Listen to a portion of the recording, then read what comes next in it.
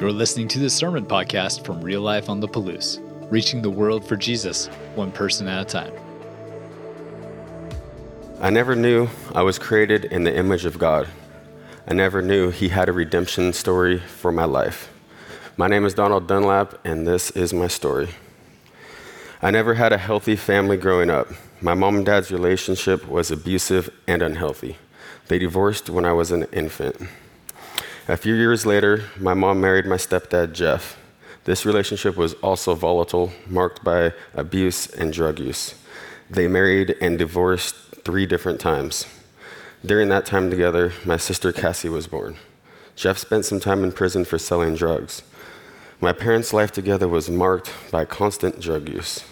Their final divorce happened when I was 16, in most need of a strong father figure.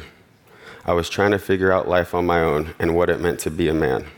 I found friends and companionship in the party scene, started experimenting with drugs, and dropped out of high school. My mom also continued to sell drugs after her divorce. She even sold to some of my friends, which was really upsetting. Because of my bad choices at home and constant fighting with my mom, she eventually sent me to go live with my dad in Oregon, who I barely knew. My stepmom, Rhonda, was the only person who brought any kind of stability to my life. Rhonda made me get a job, get my GED, and help me save up to get a car. I finally felt like I had accomplished something in my life. My relationship with my dad, however, was not good. His version of spending time with me was driving the back roads and drinking beer, and this always seemed in us having a fight. When I turned 18, I left Oregon because of our friction. I moved back to Moscow and got my own apartment. I was still all about the party scene, drinking, drugs, and girls. I started selling weed, and someone I sold to started trading me for Oxycontin. I started using Oxycontin, smoking, snorting, and eating them. Eventually, I made a life-changing choice to use a needle. I was addicted to opiates and that way of using them. You don't really have friends when you're living that way. We'd all say that we were friends, but really, we were just using each other to get high. I was selfish, lying, using people, and leveraging my relationships to fuel my addiction. I spent 7+ years as a full-blown junkie. It was during that time that I met my now wife, Katie. During those years, my addiction continued to grow. In a span of less than 6 months, I almost died 3 different times of overdose. And not one of those times did I say to myself, I should stop or get help. Somewhere in between those near-death experiences, I was reintroduced to Matt Becker. He had since become a Christian.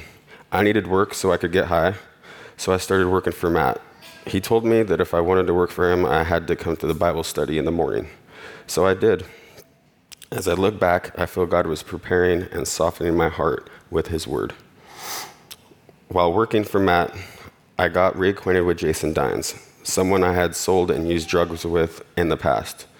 Jason and John Padula, a mentor for the Good Samaritan program, knocked on my door and asked me, "Donald, are you tired of this life?" I broke down crying right there. Of course I was. I just didn't know how or what it even looked like to come out of that lifestyle.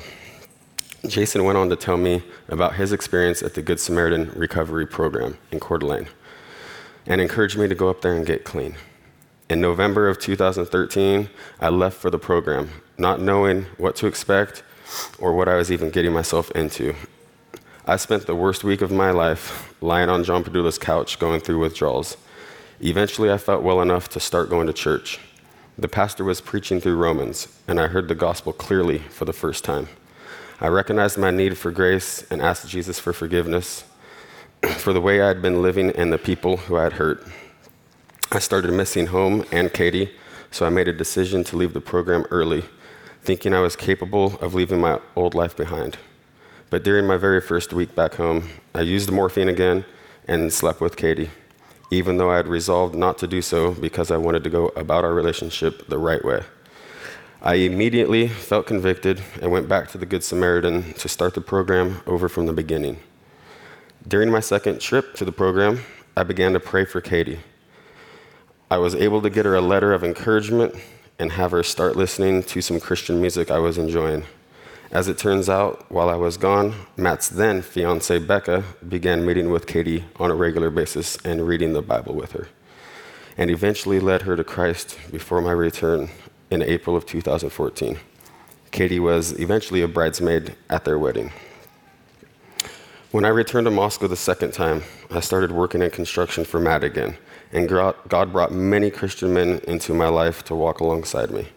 Katie and I got engaged and were married in the fall of 2014.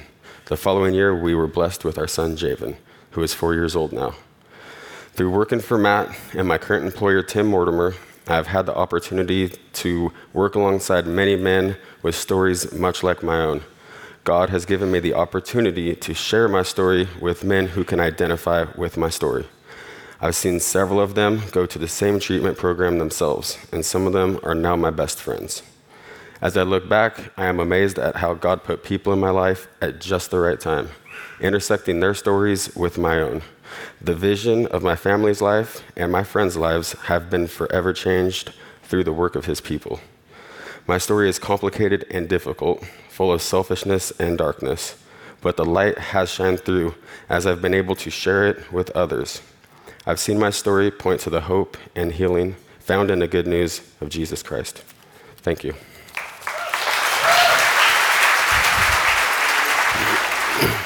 Good morning, Real Life. How are you guys doing? Thank you, Donald, for being bold to share your story. Yeah, for sure. My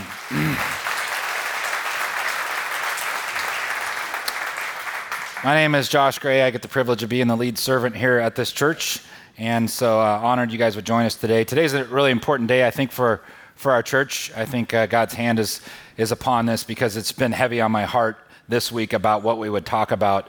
And so I went back, and we're in the One Person at a Time series. It's a 4-part series. If you walk out here on the right side, you'll see Share, Connect, Minister, and Disciple on our wall. And there's verses underneath there. And it's really part of how we feel God is calling us to walk out what it looks like to be Christians, to share our life with the dying world around us of people that don't know Him. And so as I was reviewing our sermon series we've done in the past on Share, Connect, Minister, and Disciple, I was like, God, what do you want for your people at this time for right now? What is going to help us accomplish our vision and our mission that we have at this church? And our vision is to reach the world for Jesus Christ, one person at a time. And we want to make biblical disciples in relational environments. And so as we started to think about this series and what it would look like, I want you to know that like when we exist, when it says we exist to share Christ with those who are far from Him. Now, I don't know about you guys, but I wasn't won over by some amazing theological argument. I wasn't won over by somebody who had all the answers and different folks, different places, but I was won over by a story about somebody's life that was changed. When they were looking into my eyes and were telling me about how God had changed their life and what they could do because they have this newfound hope, I was like, I don't know about the theology stuff, but like that story, I can't argue with that story. That person has changed. And so as I started thinking about this and where we would go and what God would call us to do, we want to be very intentional with making sure that our body is equipped to share your story. And this happened at our staff retreat in July. We had all of our staff share their stories. And I had worked with people for 7 years and didn't know their stories. And so we said, hey, between 15 and 30 minutes, share your story. And all of us around the staff retreat, we shared our stories. And it was like, what? Oh my gosh. Look how God is working within people's lives. And so this is grounded in the text. This is not optional as a Christian. This is not optional, like this is not a good idea that Josh had or that Real Life had or anything else.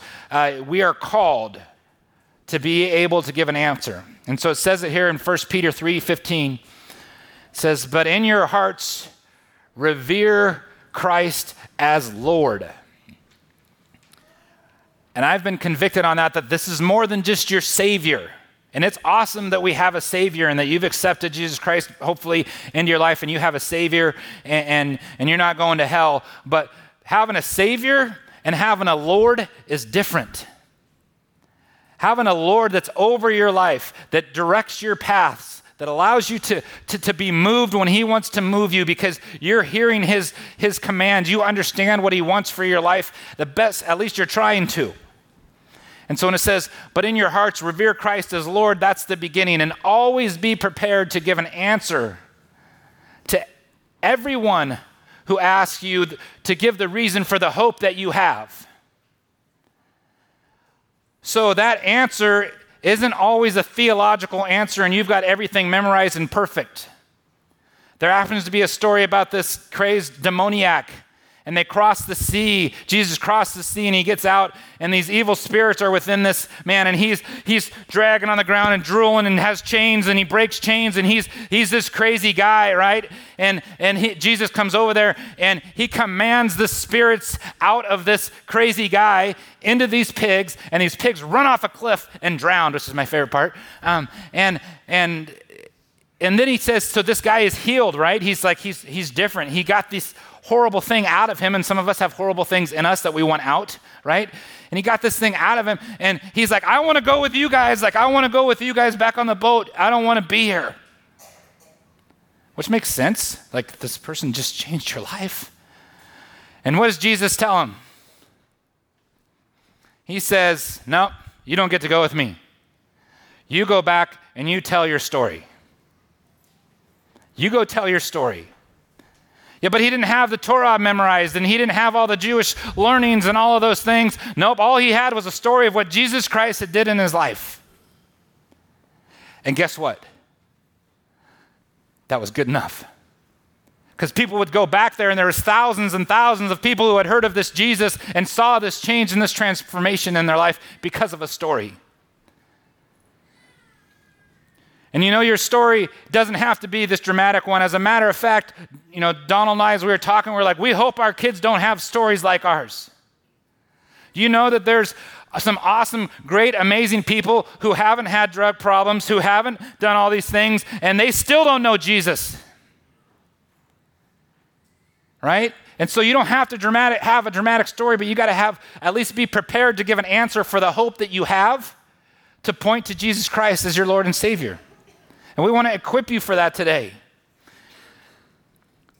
But do this, Peter says, but do this with gentleness and respect, keeping a clear conscience so that those who speak maliciously against you and against your good behavior in Christ may be ashamed of their slander. For it is better, if it is God's will, to suffer for doing good than for doing evil.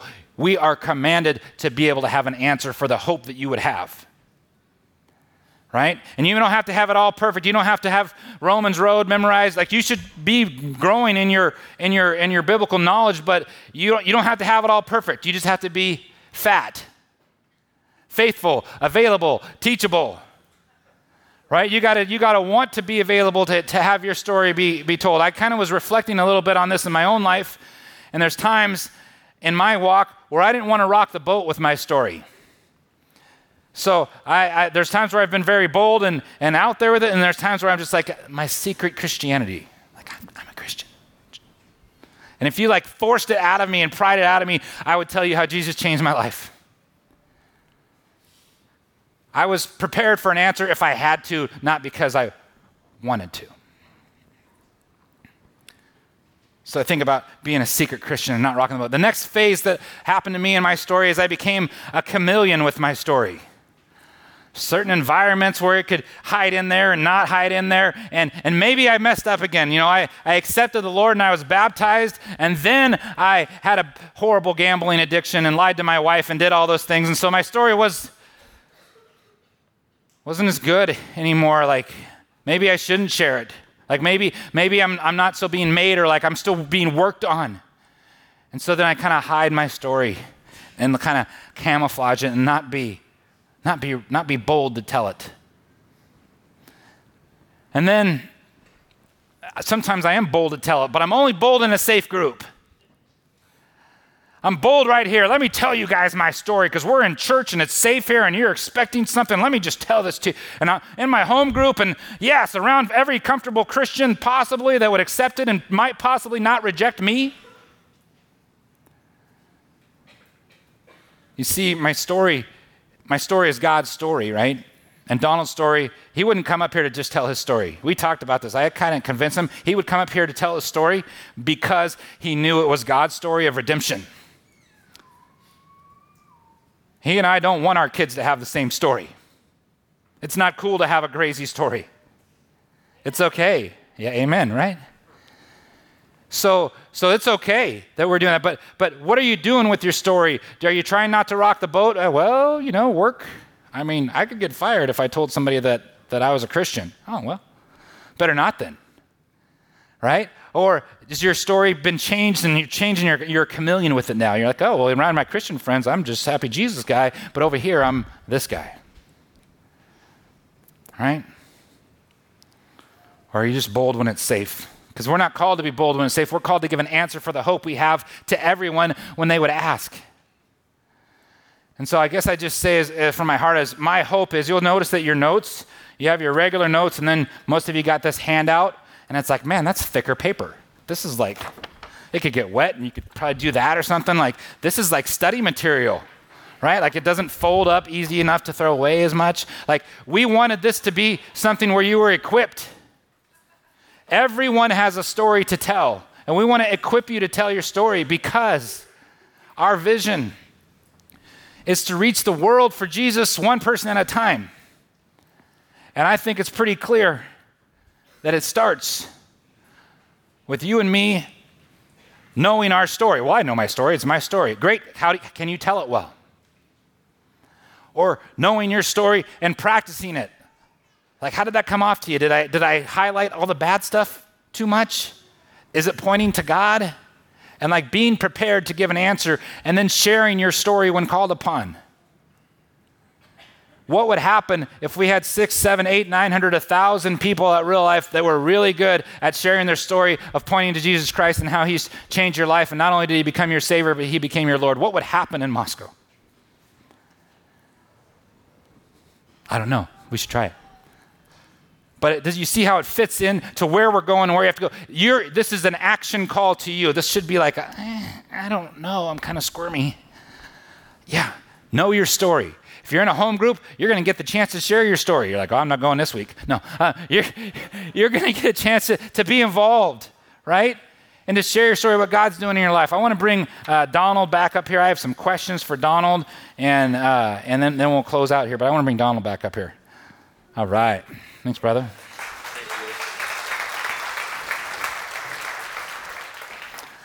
All right, Donald. Tell me how your decision to follow God, how has it impacted you today? Countless different ways, from the fellowship that I have, the community that I have, and the fact that, honestly, I'd probably be dead at that point in my life, if God hadn't put the people in my life and given me the opportunity to go get treatment. I was definitely all I did was live for is to get high. So you'd be dead and gone. You had shared with me that one time Katie had called and you were non-responsive. You were non-responsive from paramedics. I was non-responsive, and Katie called the paramedics, and they had to come and revive me. Yeah. Wow.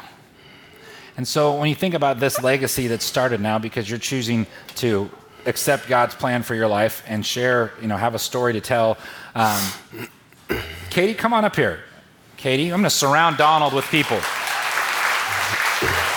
If you're here and you get asked to come up here, just stand right here. Stand behind Katie and Donald when we get going on this one. So besides the bad Oregon Duck gear, winning. I mean, would you guys lose a bet? No, I'm just kidding. Tell me, when you think about your family being impacted, tell me, what does that look like here? Maybe the only good thing I took from my dad is the Go Ducks, that part. I mean, I wouldn't have a family. Like I said, I'd probably be dead. And as far as what it's impacting is me given the opportunity to change my family's genealogy. It's biblical to do that. Like you said, to have Javen not have a story like mine, to have a more stable home, and just having a different outlook on life and a start. He'll know that he's created in the image of God, and he'll know who Jesus is, and he'll learn it from us. So praise God. Praise God. Yeah. Clap. Good. So let's talk about some other family members. I'll walk through some pictures you gave us here. Who is this? that is my sister Cassie, my brother-in-law Nick, and my nephew Aiden. And tell me what's the story there? So when I came out of treatment in the first couple months, obviously I'm talking on the phone with my sister, and she senses a difference in me, and she's hearing from my mom, yeah, he's not using drugs, he's still not, and so she's asking me questions, and hard questions. She's asking me, oh, I'm on Facebook, and why do Christians hate gay people, and all these other questions. I'm like, well, Christians don't hate people, for one. I don't know the answer to all these questions, so I encouraged her to go talk to a pastor, and she started meeting with him weekly, and he eventually led her to Christ. So. Oh, cool. Yeah, praise God. So she notices a change in you, makes her curious. You can't answer all the questions, but you're referring her to someone who can, hopefully. Someone who can. And her husband is following the Lord. Their whole family is following the Lord? We went down there for their baptism down at K2 Church. That's where Derek Murphy's actually at now. So wow. It's pretty cool. Yep. Awesome. How about this next? Who are these next folks here? That's my sister-in-law, Catherine. And I was happy she asked me if I would baptize her, which was an honor for me to do. And so I was there with her as she took that step of obedience. As she's observing you guys, observing the change in your life, and decides to follow Jesus? Yes. Yep. Praise God. Who's this? That is my cousin Athena. And so we never really knew each other growing up that much, but she was struggling with meth and all sorts of different things. And she heard that I had gone to treatment and that I had been clean for a couple years. So she reached out, and Katie and I went and picked her up in Lewiston, and she's been up there ever since she graduated, and she's actually a mentor there now. So at the same house she went through, she helps the girls go through. So she's doing great.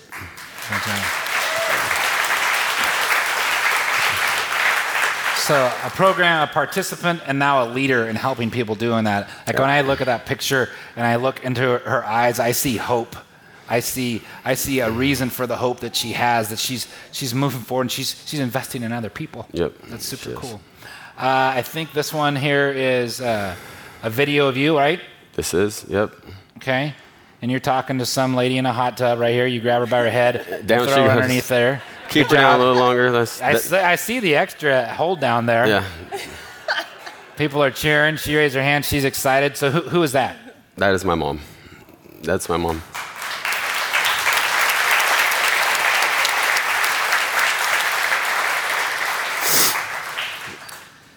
And tell us about that. Tell us about your mom. Well, when I came out of treatment, she started coming to church just for whatever reason. I was grateful that she was coming, but she was still selling drugs. And I was having those conversations with her. Hey, Mom, that's the darkness that they're talking about. That's destroying lives. She's just been in that lifestyle for so long, it's hard to just drop. God's got to step in, And so he did, in the form of her house getting raided, and it was a pretty big deal. She's currently serving 5 years in federal prison for her choices, but she was able to meet with Charlie before she went and hear the gospel from him, and then I was able to baptize her and be a part of that. And yeah. And how is she doing in prison now? All things considered, awesome. She's always telling me how she's reading the Bible in a year, so she's getting into the Word, going to church, doing some Bible studies with other women. So, it's hard, but she's got more peace than I thought she was going to have for sure. Yeah. Praise God. Praise God. So this is your immediate family. And like we've been talking about, that you will be like the people that you associate with and the books you read or the things that you let into your life. And so let's talk about some other pictures here of some people that you are associating with and what's happened in their life because of that. So who's this? That's my buddy Ty Eisinger and his family. Ty and I, when in that 7 years that I was talking about of needle use and just straight junkiness, so all I thought about was drugs, and he was right there with me. So when I came out of treatment, he was in jail. I visited him. I told him about the program. He went up. He was the first person we helped get up there. And he's been clean for 5 years, and he's still walking with the Lord. So, yep.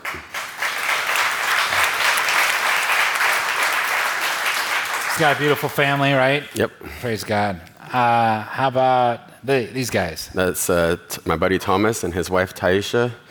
And he was the first person that the Lord put in my life to work next to me when I came out of treatment, like the first couple months.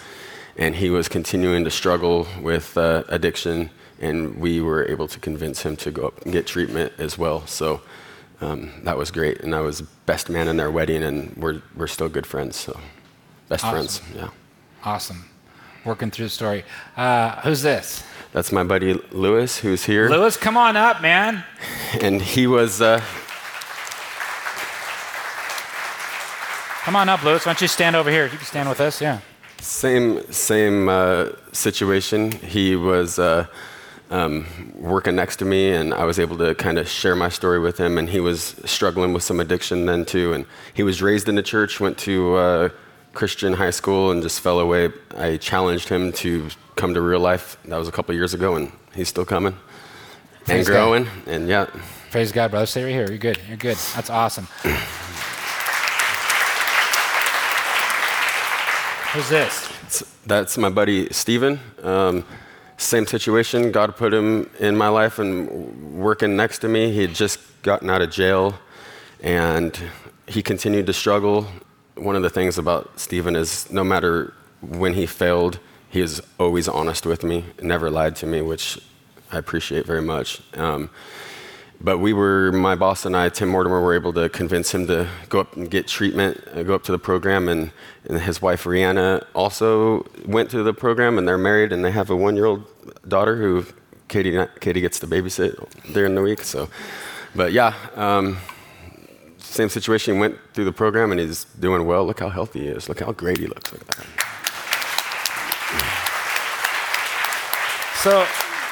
So your lives are impacting around you because your people are investing in you, and obviously there's a challenge to stay on track. Tell me about how do you stay on track, and who are these folks in this next picture? That is my home group leaders, and actually they're Javen's godparents, so spiritual parents to Katie and I. Rick's like a spiritual father to me. Always encourages me to, especially with I was going through some hard stuff with my dad, and he was able to speak into that and help me through some of those challenges, what I appreciate very much. So, yeah. That's awesome. So, November-ish, 2013, you get called. She calls a paramedic because you're non-responsive. Correct. You're going to be gone, right? Yep. Tell us about this next picture right here. That's me in Qumran, where the Dead Sea Scrolls were found in Israel. Yeah. I find it not a coincidence. What do you call it? Providence? Providence, yeah. Providence. That Donald is almost dead, like literally dead. And 6 years later, he's standing in front of where the Dead Sea Scrolls were found, studying God's word with Aaron and those folks, having his life totally changed, being used to help impact other people's lives, right, as we do this. And so the story is continually unfolding. And I want to thank all of you guys for being brave enough to be part of his story and being willing to be part of his story. Donald, you are reaching the world for Jesus one person at a time by letting God use your story. And I am so grateful for that. I love you guys. Thank you all so very much.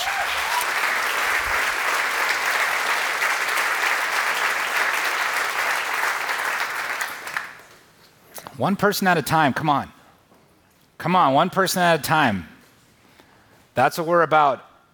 And it's letting God use you and mold you. If you're going to serve communion, thank you very much for doing that. Head on back there and get that. And we'll pass it out to everybody. We'll hold it together and we'll take it as a family. If you're like, I just came for the first time, I don't know anything about God or any of that stuff, and I don't know what communion is, you can let it go pass, and we would be more than happy to talk to you about that afterwards. But we'll hold it and take it all together. And so as we're doing that, I want you guys to think about what I'm asking, the challenge that I'm asking you to do. I'm asking you to learn and know your story. And it doesn't have to be this dramatic story. Some of you have stories of heartbreak with marriage stuff. Some of you have stories of heartbreak with gambling, or we all have a different story, right? We all have mistakes and things that we made in the past, but are we defined by those mistakes, or are we redeemed by those mistakes through our Lord and Savior Jesus Christ? Right? We're being redeemers, right? And so our stories matter. And your story matters to somebody else out there. They need it. You're not going through what you've gone through for nothing. And so I'm asking you, as a lead servant, I want you to know your story. I want you to know it, to practice it, to understand it. And when you're called upon to follow what Jesus says in his text, to be able to give an answer for the hope that you have. And that hope would point toward Jesus. So as we think about this and we're passing out communion, how has someone else's story impacted you? How has someone else's story impacted you and changed the future of your life and changed the future of how you view people and changed the future of how you want to see your kids move forward in life? And you know what? Maybe you're like, oh, I'm here, I'm 50, 60 years old, and I'm late to the party. You're not late to the party. You have wisdom beyond your years. Well, my kids, I didn't raise my kids as Christians. It's never too late. Do you think your kids could watch you at 50 or 60 and change your ways and be more impacted about how you've changed your life and be like, Dad, what's up with you now? You were a jerk when you were raising us. And now you're soft-hearted and you're kind and you love and you do things that I need to know, Dad, why are you this way? What is this hope that you have? Or your mom. I got to baptize my mom. My dad still doesn't know the Lord yet, but I'm working on it. But you have it in your family. He's watching the story unfold in my life. He's watching how things are going on. He's even been to church here before. Your story matters. You're telling a story, whether you're doing it verbally or not. But we should be called to give an answer.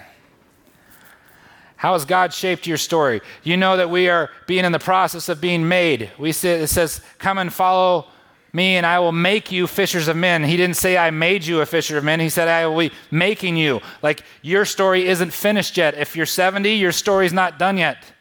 If you're 7, your story is not done yet. He's molding and changing you. He's molding and changing you through his text. He's molding and changing you with how we're worshiping him. He's molding and changing you by putting people in your life that are saying real stuff to you. And you hear it. How has God shaped your story? And how has God used your story? I look around and I see the eyes of people in here. I know God's used their story. I know there's people in this room that are connected because their story was shared and they were bold enough to do it. They were prepared and they cared about it enough to do it. And isn't it interesting that Jesus, in the time when he's coming to talk to about communion and taking the wine, he's asking us to do what? He says, remember me. Isn't it interesting? The Bible is full of stories pointing to him like the demoniac. And his stories are still going on right now in this room. Your story is being written right now. And it's going to matter. It's going to matter. And so we think about this on that night that he was betrayed. He held up that bread. And when he had given thanks, he broke it. And he said, this is my body, which is for you. Jesus says his story is for you and me. And that we are to do this. And when we do this, we are to remember him. Let's remember the story that he gave us. And in the same way, he took the cup, saying, this cup is the new covenant in my blood. Do this. Whenever you drink of it, remember me. Remember his story. Let's remember his story. Father God, I just thank you for today. I thank you for this time. Lord, I ask that we would seek you. We would be obedient in what you've called us to do as a church. We want to tell people about you. We want people to be introduced to you, Lord. They need you, Father. They need you. And some of the ways you do that is you ask us to be prepared. Lord, you have equipped us. You're writing our stories, as hard as they may be. You've equipped us. Let us be bold enough to be prepared, to give an answer for the reason that we have hope, and that's because of you, Lord. You are the hope giver.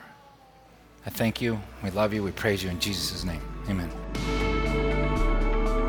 Thanks for checking out this message from Real Life. You can find out more about us by visiting liferotp.com and connecting with us on Facebook and Instagram. Until next time, have a great week.